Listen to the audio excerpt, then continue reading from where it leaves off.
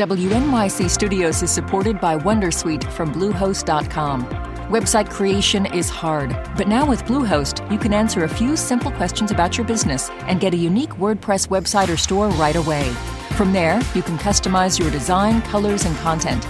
And Bluehost automatically helps you get found in search engines like Google and Bing. From step-by-step guidance to suggested plugins, Bluehost makes WordPress wonderful for everyone. Go to bluehost.com/wondersuite.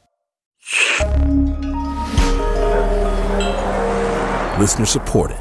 WNYC Studios. Hey, it's Latif from Radiolab. Our goal with each episode is to make you think, how did I live this long and not know that? Radiolab, adventures on the edge of what we think we know. Listen wherever you get podcasts. Welcome to NYC Now,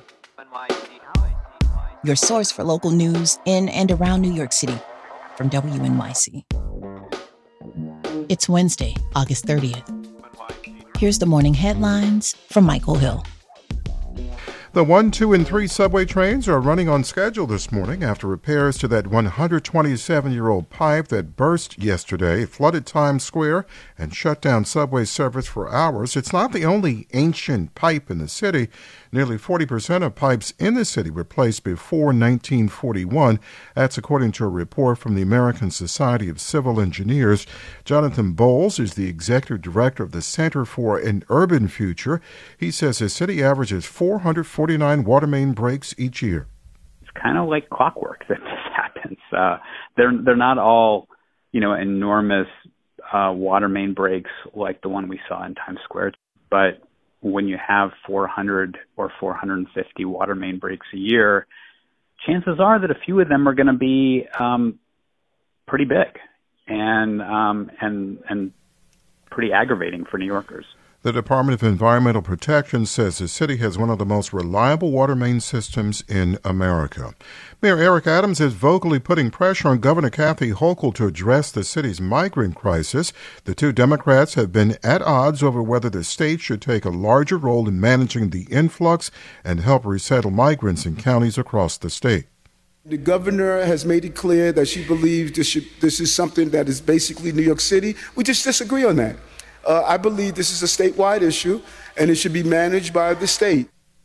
Until now, the mayor has been reluctant to criticize the governor directly. Hochul says putting migrants in shelters outside New York City, where fewer job opportunities exist, makes little sense. The aunt of a man killed by Jersey City police over the weekend says she hopes her nephew's killing will bring about political change.